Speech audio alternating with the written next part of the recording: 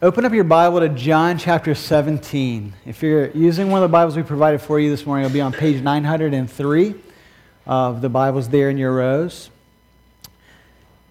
And this morning we're going to look at gospel-driven work. Gospel-driven work. We've been in this series for 4 Sundays, actually 5 weeks, because of Nemo wiped us out 1 week.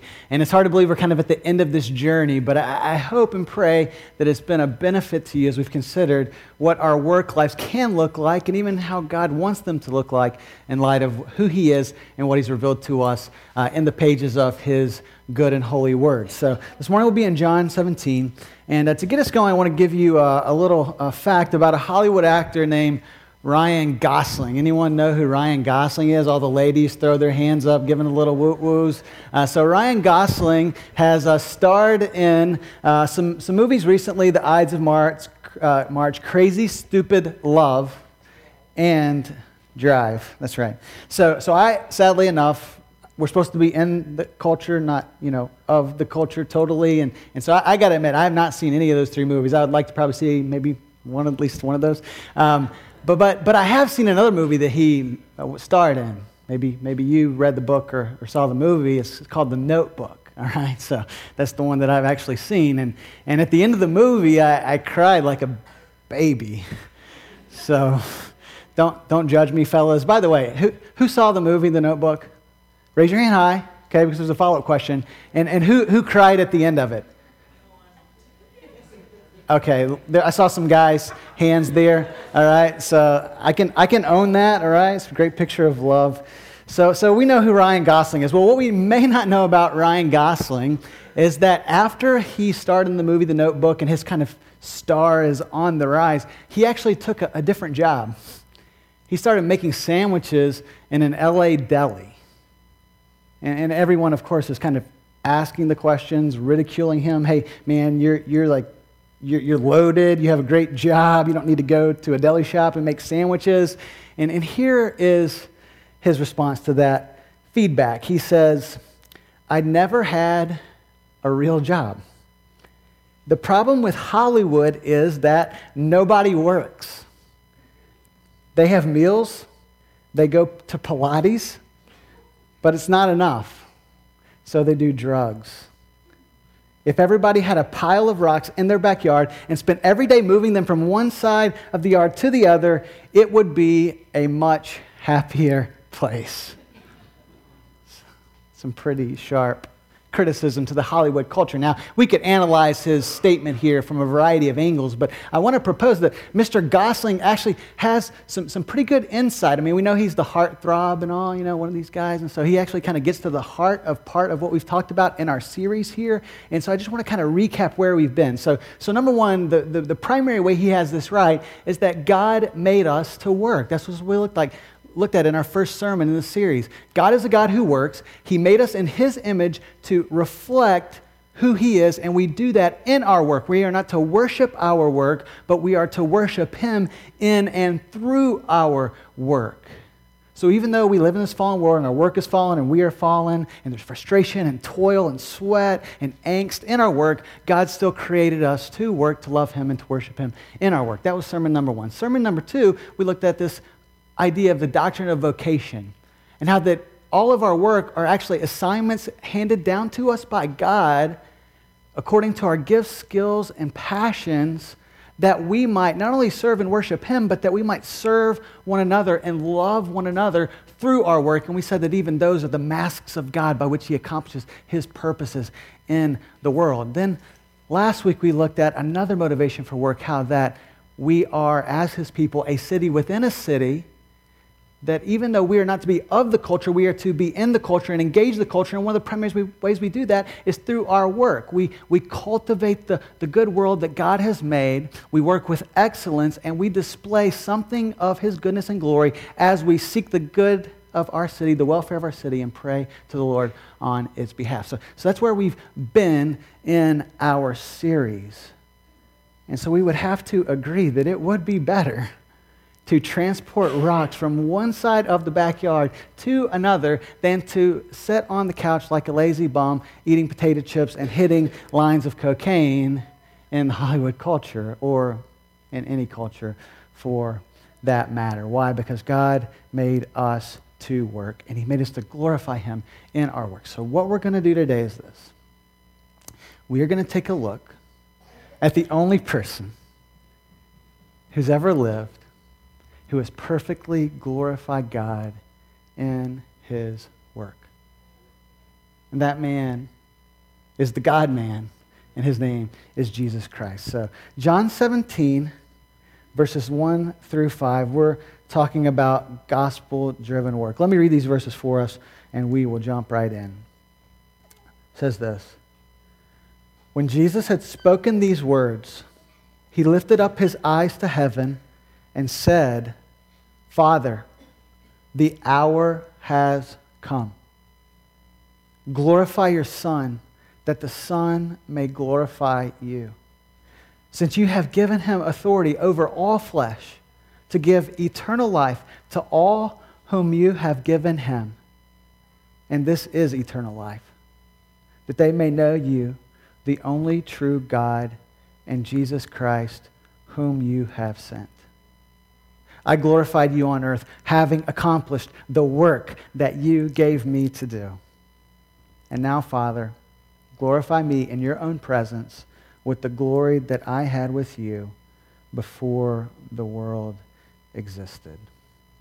So we are going to camp out in these first 5 verses of John 17. But if we were to read the whole chapter, as John alluded to earlier in our corporate time of prayer, we would see that in verses 6 through 19, he moves on from praying for himself as he's preparing to go to the cross to praying for his disciples, his immediate disciples who he worked with, lived with, ministered with, prepared for future ministry.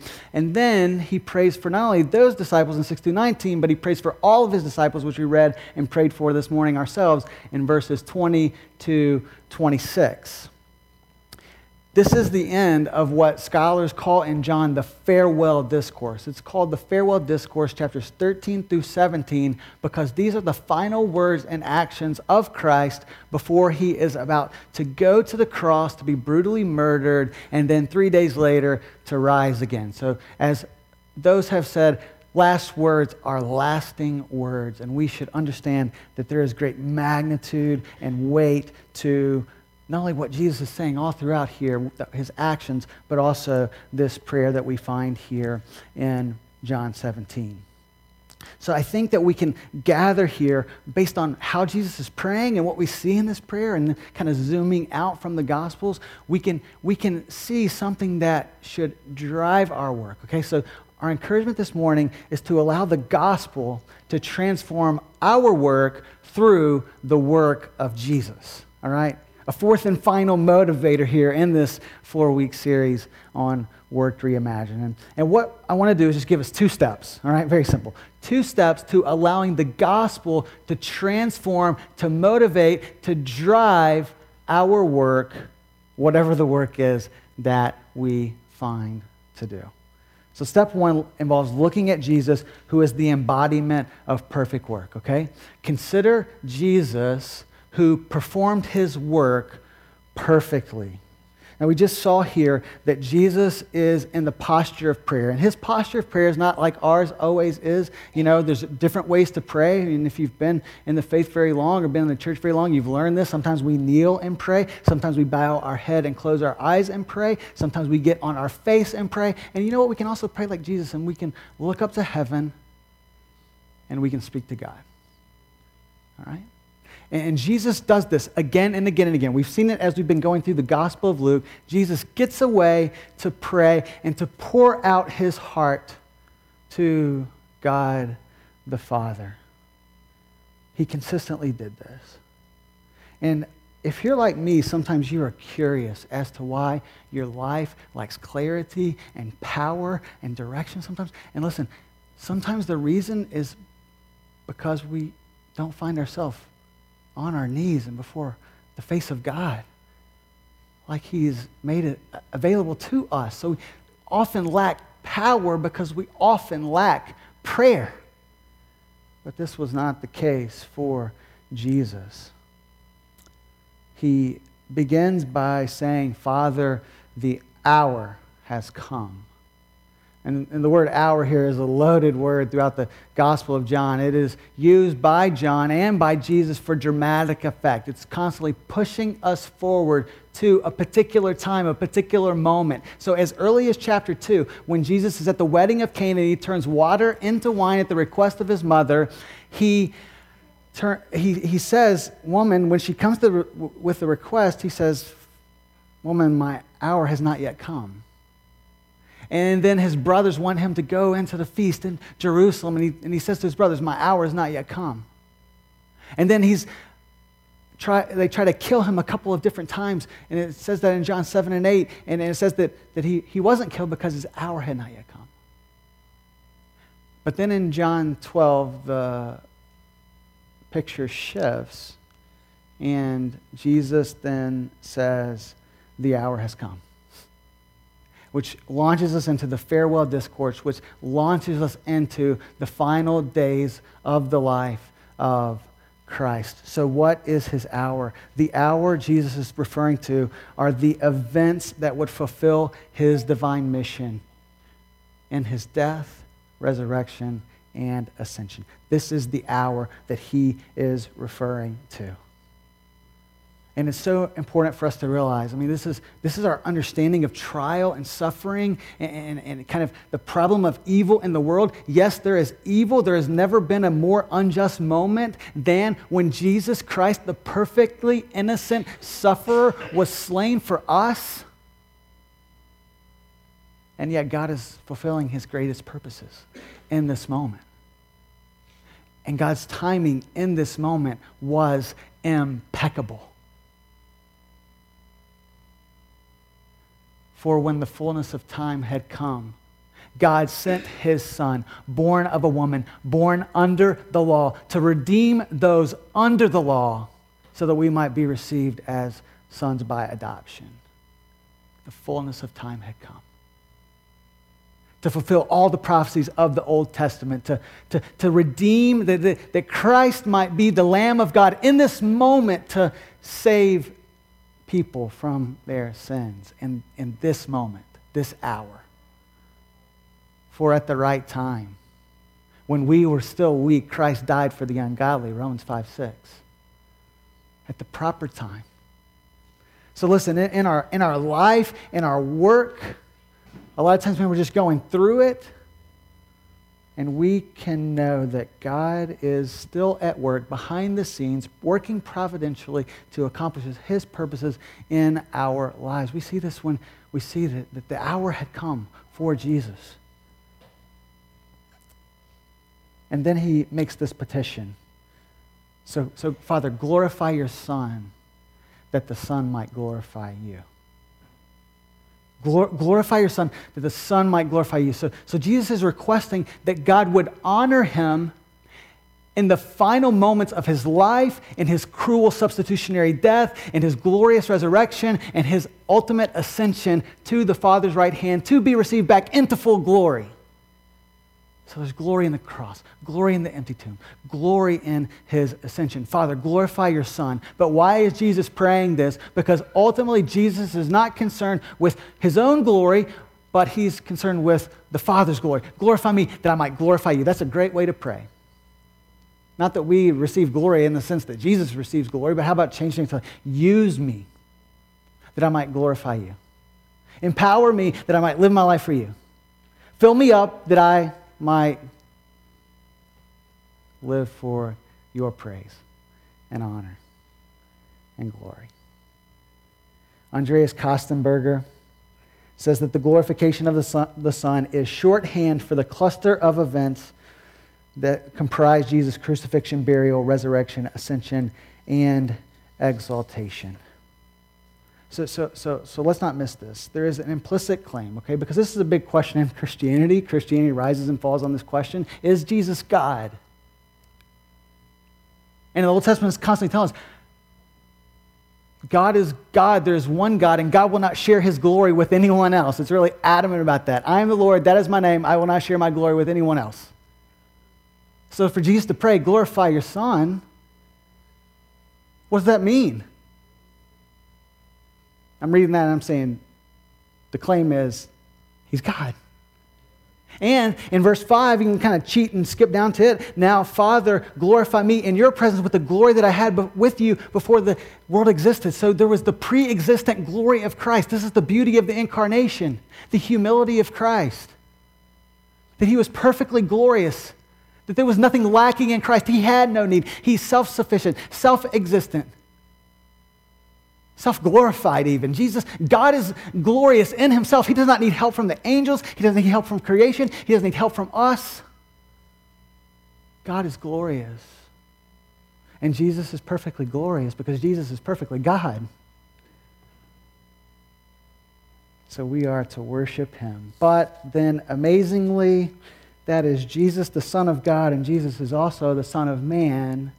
And we see this in his divine assignment in verses 2 and 3. Father, glorify the Son, that the Son may glorify you. Verse 2, since you have given him authority over all flesh to give eternal life to all whom you have given him. So Jesus, being the Son of God, also the Son of Man, was given authority, delegated authority from the Father to have authority over all people, all things. But this is a delegated authority. And what we see in the Gospels is that Jesus the Son was perfectly submissive to the Father's plan and the Father's will.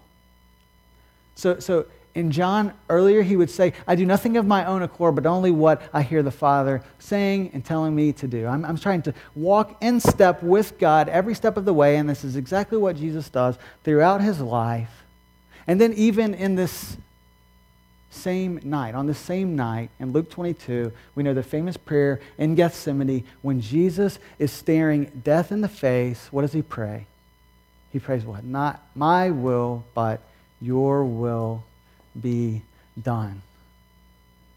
And I think this hopefully teaches us something about our work, right? So if Jesus Christ, the Son of God, the glorious, pre-existent, now continually glorious Son of God, can submit to the will of his Father, then that means we can submit to one another. We can submit in the proper relationships to others in our lives. So let's talk about work. Maybe not what you wanted me to bring up today, but I suppose we all have supervisors at some level. Or maybe you are a supervisor. Maybe you need to look at the heart of the Father in this. But let's talk about those who are under supervision and do have opportunities to submit to those over us. Let me ask you just a couple of questions. Number one, do you welcome instruction? Do you welcome instruction? Do you welcome constructive feedback? Do you welcome accountability? So it's not just, hey, do this assignment, students, and here's what you need to do, and then you have to turn it in and get graded for. But what about, you're assigned this task, this project, or working with others, and ultimately you have a supervisor that you are accountable to, and it's probably going to give you some measure of feedback and constructive. Hopefully it's helpful, right, and constructive. But how do you take that?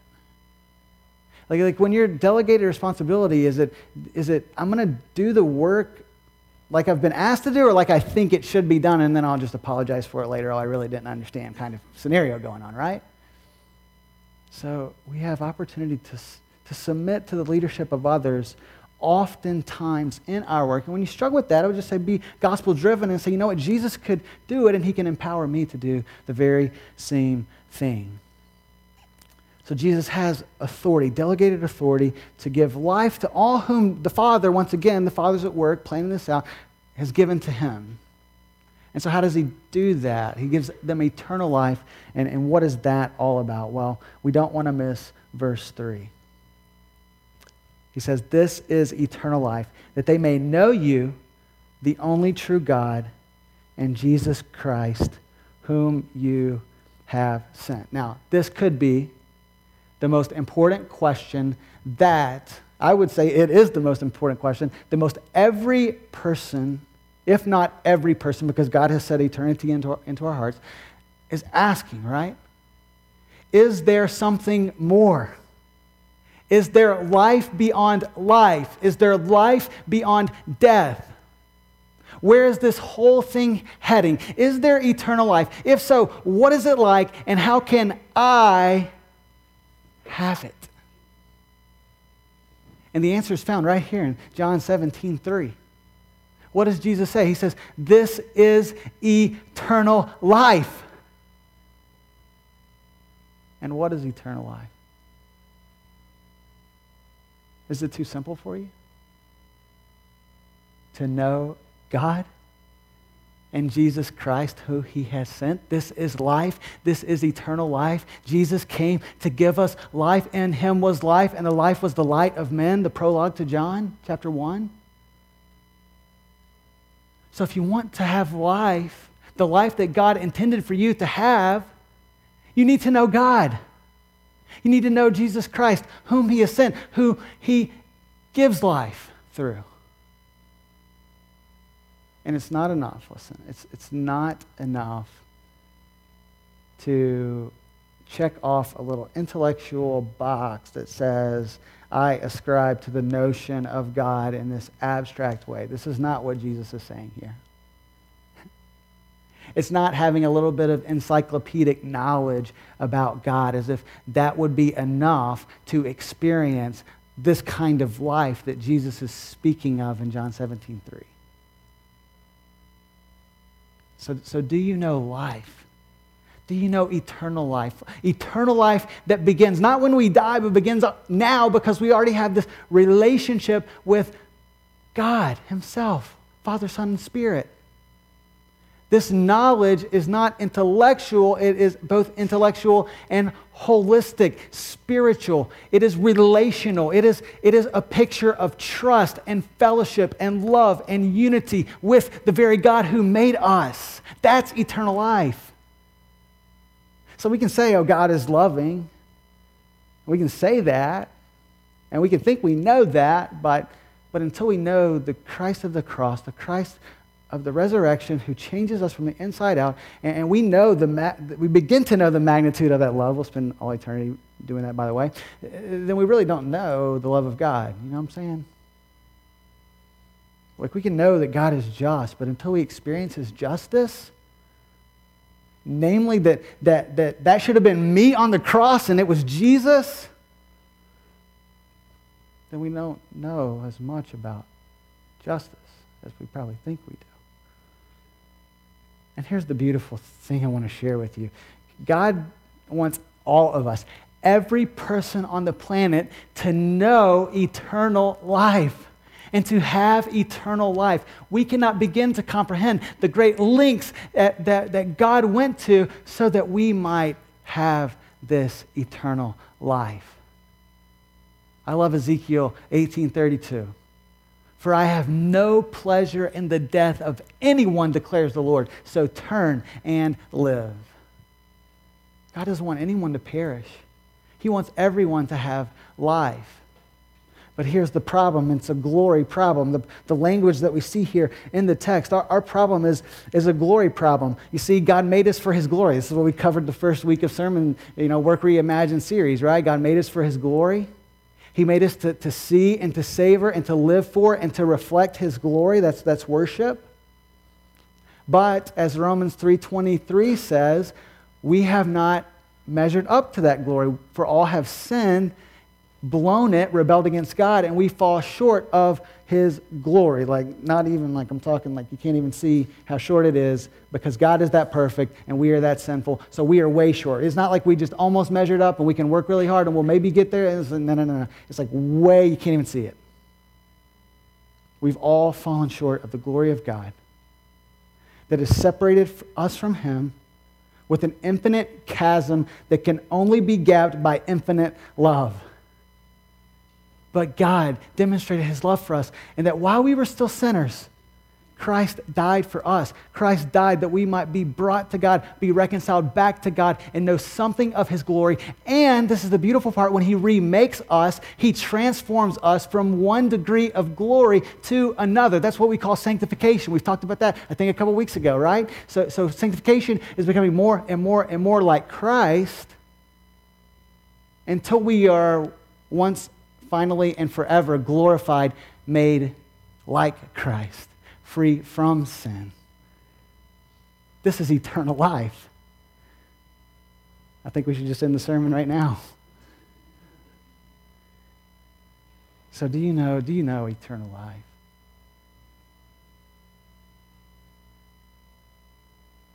Like, do you really know it? I mean, if you were to stand before God today, is it just in you? Has He remade you? Has He redeemed you?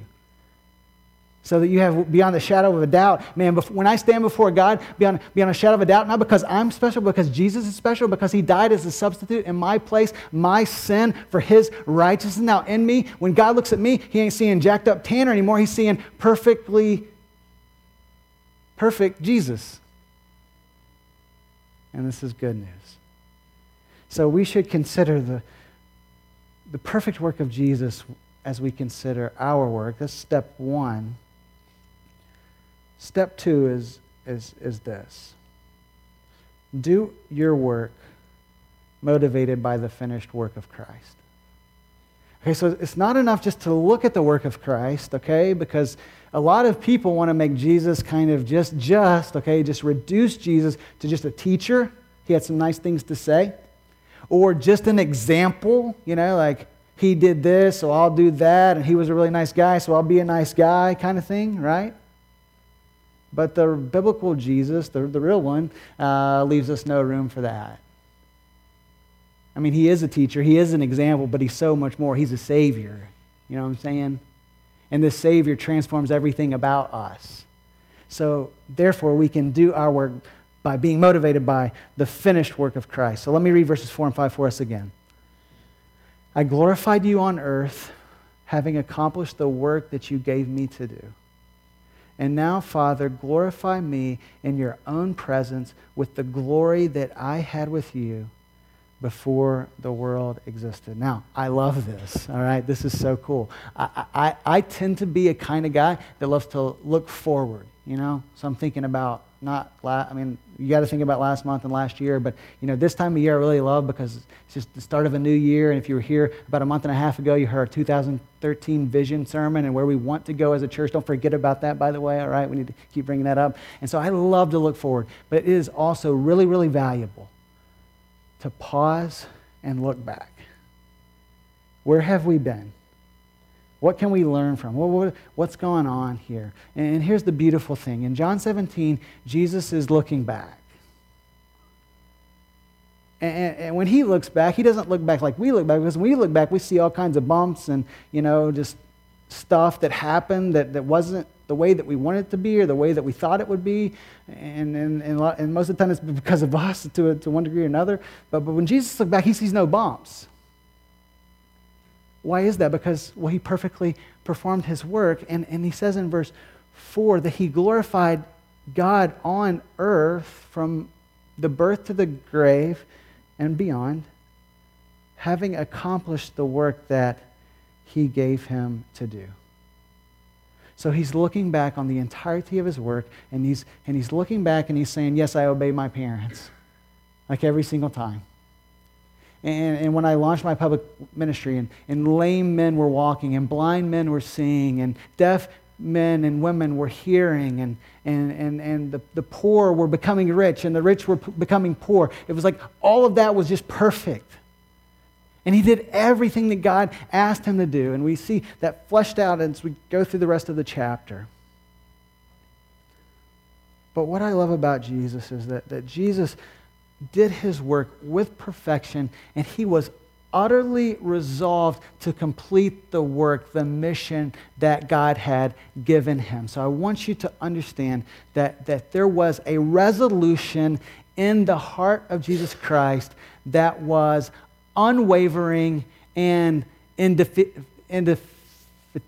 That's a big word. I shouldn't even try to say it, right? So that means like it cannot be exhausted, all right? Sometimes I'm not trying to look smart, but sometimes you think you're smart and you can't even say the word. All right. So what I'm talking about is that the will of Christ to accomplish the mission that God had given Him was complete. There was nothing that could deter him from finishing the mission that God had given him. So even in the garden, okay, just come back to the gospel, when he's in the garden praying, not my will, but your will be done, he is not simply just looking at death in the face, he is looking at the wrath of God in the face. He didn't die a death like just any person would die. He died a death that would absorb the wrath of God on our behalf.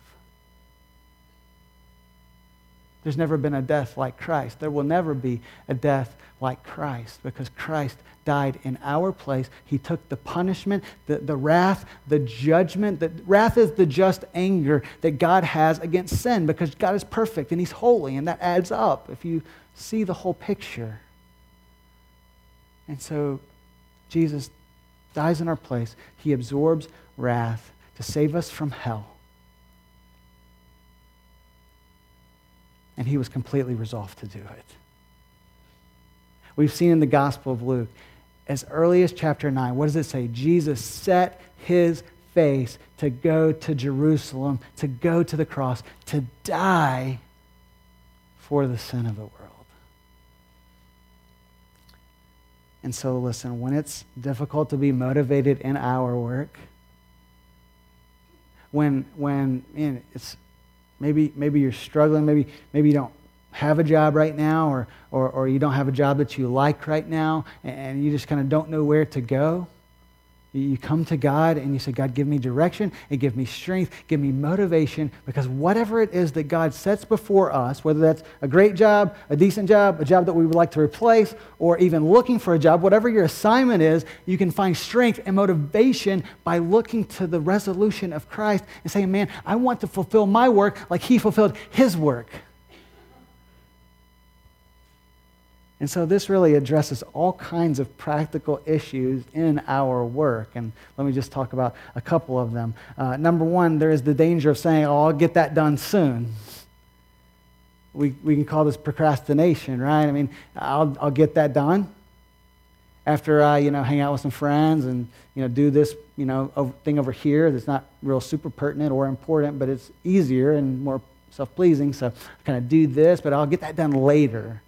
So on the one hand, we procrastinate. On the other hand, we just have a lot of good intentions. Man, it would be great to do that. I do this all the time. Man, I would love to do this. I would love to see this happen. How about, we'll work on this. But it never gets done. And then there is just the whole notion of laziness. And this is maybe the one that we need to hear the most, because I always thought, well, man, Tanner, dude, you work really hard.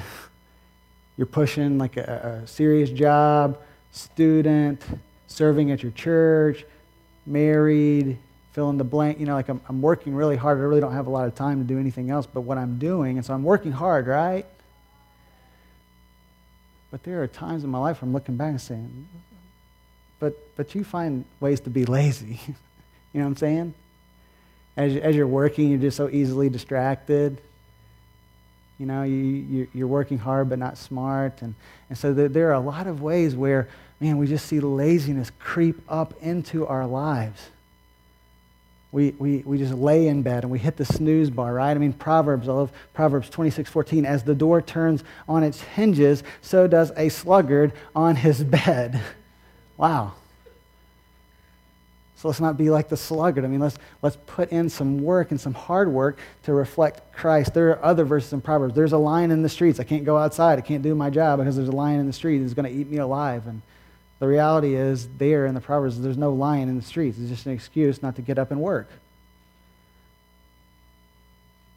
Working hard is a way that we reflect Jesus in our work. And we need to put our heart into our work. We talked about Brother Lawrence a couple of weeks ago. Listen to what he said. He said, we ought not to be weary of doing little things for the love of God, who regards not the greatness of the work, but the love with which it is performed. So we put our heart in our work. We love the assignment that God has handed to us, and we do it to the very best of our ability, fighting against laziness. So we get the job done, and hopefully we get the job done right. So here we're talking about integrity, character. Who are we when no one is looking, especially when the boss is not looking, but when God is seeing everything? How are we getting the work done? Are we kind of, really working hard? At all times are we kind of like, doing our thing, Facebook over here at work, emailing over here at work, pull out the cell phone, text somebody, put it back, boss button here, boss is coming in. Anybody seen the boss button? Yeah, they have those things too. So we work with integrity. We work in order to serve those around us and to give that others might receive. And then there's a whole host, and we're not even going to jump in really at all to this, but I know each of you, and each vocation, each job has its own particular set of ethical dilemmas, right? And most of the time it's fleshed out at the end of result. It's fleshed out in either having the opportunity to tell the truth or to cover up something by telling a lie, right? Oh, I didn't realize I was supposed to do that. Oh man, they were really supposed to, I thought they were going to do, you know what I'm saying? It's a lie. Own it. Own our mistakes. Go back and do the job better the next time, right? Well, nobody's perfect here. So get the job done right. And in all this is so good. We have the opportunity to be a witness in our work. So last week we said, hey, we're in the culture. We don't have to bust out Bible verses every time we're on a task and with our coworkers and that type of thing. But we did say that in all of our work, it does give opportunity to then display the gospel and hopefully give a witness to the gospel. So here is something to consider by our friend Gene Veith. He says this in his book, God at Work. It is in vocation that evangelism can most effectively happen. How can non-Christians be reached with the gospel? Well, by definition, they are unlikely to come to church. This is true. But in the workplace, non-Christians and Christians work together and get to know each other. And occasions for witnessing and inviting a colleague to church come up in natural ways, maybe over the water cooler, maybe on a coffee break, maybe it's discussing a disaster like the World Trade Center attack or a failing marriage, or even in times of joy such as the birth of a child. Christians penetrating their world in vocations have more access to non-believers than a pastor does. So here's the point. We say it all the time. We all have spheres of relationship, webs of relationships and spheres of influence. And your spheres of influence are not my spheres of influence and vice versa. And we could say that like 100 and something times over. And I guess multiply that out and it's a lot more than that, right? So we all have opportunities, unique, God-given opportunities to display and hopefully even get to the point of declaring the gospel in our workplaces. So let's own that privilege and responsibility that comes to all those who follow Christ in fulfilling the Great Commission. Now, let's kind of move to a finish with this. I love this. There are two great motivators for work. Let me back up. Two great results of engaging in work like this and kind of Jesus-centered, gospel-driven work. All right, I think there are two results that you'll be very, very interested in. Okay, energy and joy. Anybody tired? Anybody just kind of barely made it this morning? Didn't want to get out of bed? I don't really have that problem on Sundays. I just have to, I like my job, but just tired going through it. You need some energy. And even related to that, you're so tired and spent and drained and stressed out that what happened to the joy, in life? Well, listen to the Gospels again. In John 4, Jesus says this. Okay, so in John 4, Jesus at the woman at the well, okay, and he's been talking to her like all day long. Disciples went to get food, drink, and they're coming back, and they're basically saying, Jesus, you should be hungry. You need to eat something. They care about him, right? It's good for the disciples. But I love what Jesus says. He says, I'll just read, this is 31 through 35. Meanwhile, the disciples were urging him, saying, Rabbi, eat. But he said to them, I have food to eat that you do not know about. What on earth is this? All right, Jesus is so smooth, always surprising the disciples. And so the disciples are just asking one another. They're just, they don't know better. Man, is someone giving them something to eat? Yeah, I have food you don't know about. Like, so has someone come riding by, on a camel and dish some food out to Jesus? No, that didn't happen because Jesus has been ministering all day long. He says this, my food is to do the will of him who sent me and to accomplish his work. So Jesus says, this is what drives me. This is what energizes me. It's doing the work that God has given me to do. And you don't have to be a pastor for this, because we just already obliterated that notion with the doctrine of vocation and the secular divide, right? It is an assignment from God, whether you're an artist, a banker, a pastor, a teacher, an engineer, a doctor, a lawyer, a fill-in-the-blanker. You know what I'm saying? This is assignments given by God, and so we have opportunity, countless opportunities to do the will of God as we work. And as we do it, it should give us great energy for God. So I love J.I. Packer, and the book that we have back there on our table, Knowing God. He says, those who know God have great energy for God. And we can add to that, because of John 4, that those who do the will of God also have even more energy for God. And you really can't separate the two, by the way. So number one, energy. But then what about number two, joy? One should flow from the other. And so just consider Hebrews 12, 1 and 2. It says, therefore, since we are surrounded by so great a cloud of witnesses, let us lay aside every weight and sin which clings so closely, and let us run with endurance the race that is set before us, looking to Jesus, who is the founder and perfecter of our faith. And it was for what? The joy that was set before him, that he endured the cross, despising its shame, and he is seated now at the right hand of God. So it was for joy that Christ engaged in all of his work, even the work of laying down his life for us. So if Jesus, being motivated by the will of the Father and by this great joy that is set before him, we who have Christ and are united with Christ and do what we do and are who we are because we're in Christ, this joy is also available to us in whatever it is that we do. Joy is not icing on the cake of Christianity, it's the cake. So we can have great energy and great joy when we apply the gospel to our work. So I just want to finish up with two thoughts related to this, because you can't have a sermon on gospel-driven work if you don't say these two things. So number one, Jesus put in work so you could work it out. All right? Jesus put in work so that you could work it out.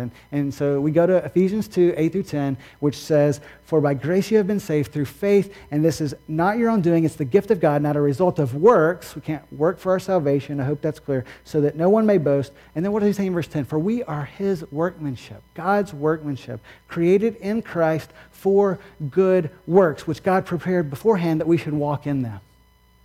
So Jesus finished his work on the cross. On the cross, he's hanging there, and his final words are what? 3. It is finished.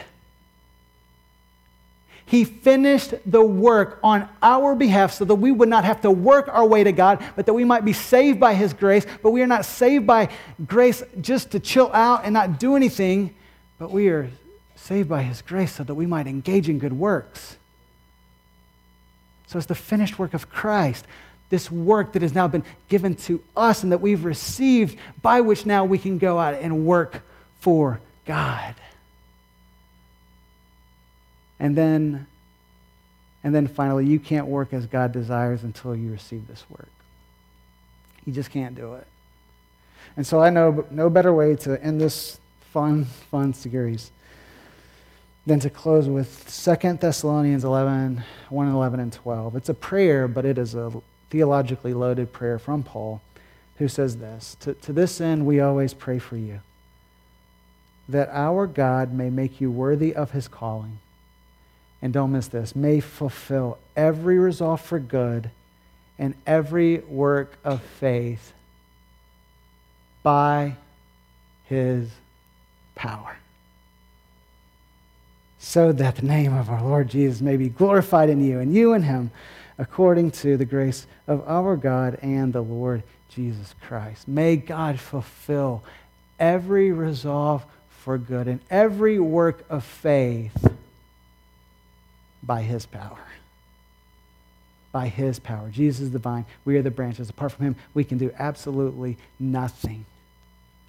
So these good works that God prepared for us to do, he prepared them for us that we might walk in them, and we can't walk in them unless we are walking according to his grace and power that is at work in us. So when you go back to work tomorrow or this afternoon or whenever it is, you have all kinds of motivations for work. The glory of God, the good of others, the flourishing of our city, and a reflection of the gospel of Jesus Christ, who is both teaching us how to work and empowering the very work that we do. Let's pray.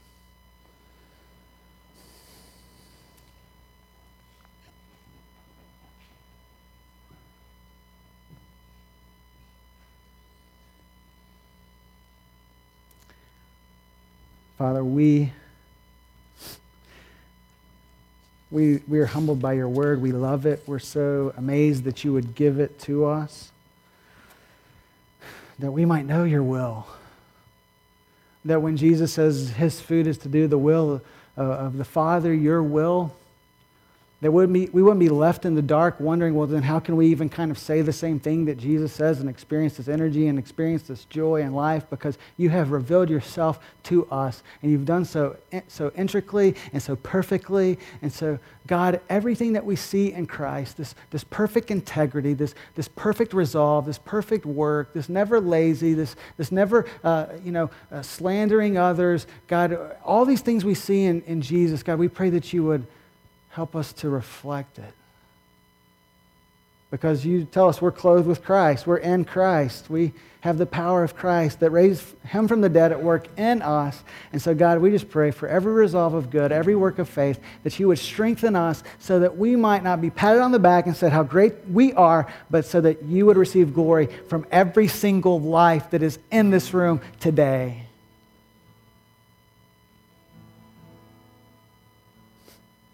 So God, would you take our lives and would you make them count for your glory? God, would you remind us that our life is very, very short. It's but a breath. It's but a vapor. It's but a handbreadth. And we need to give ourselves to you in completely radical ways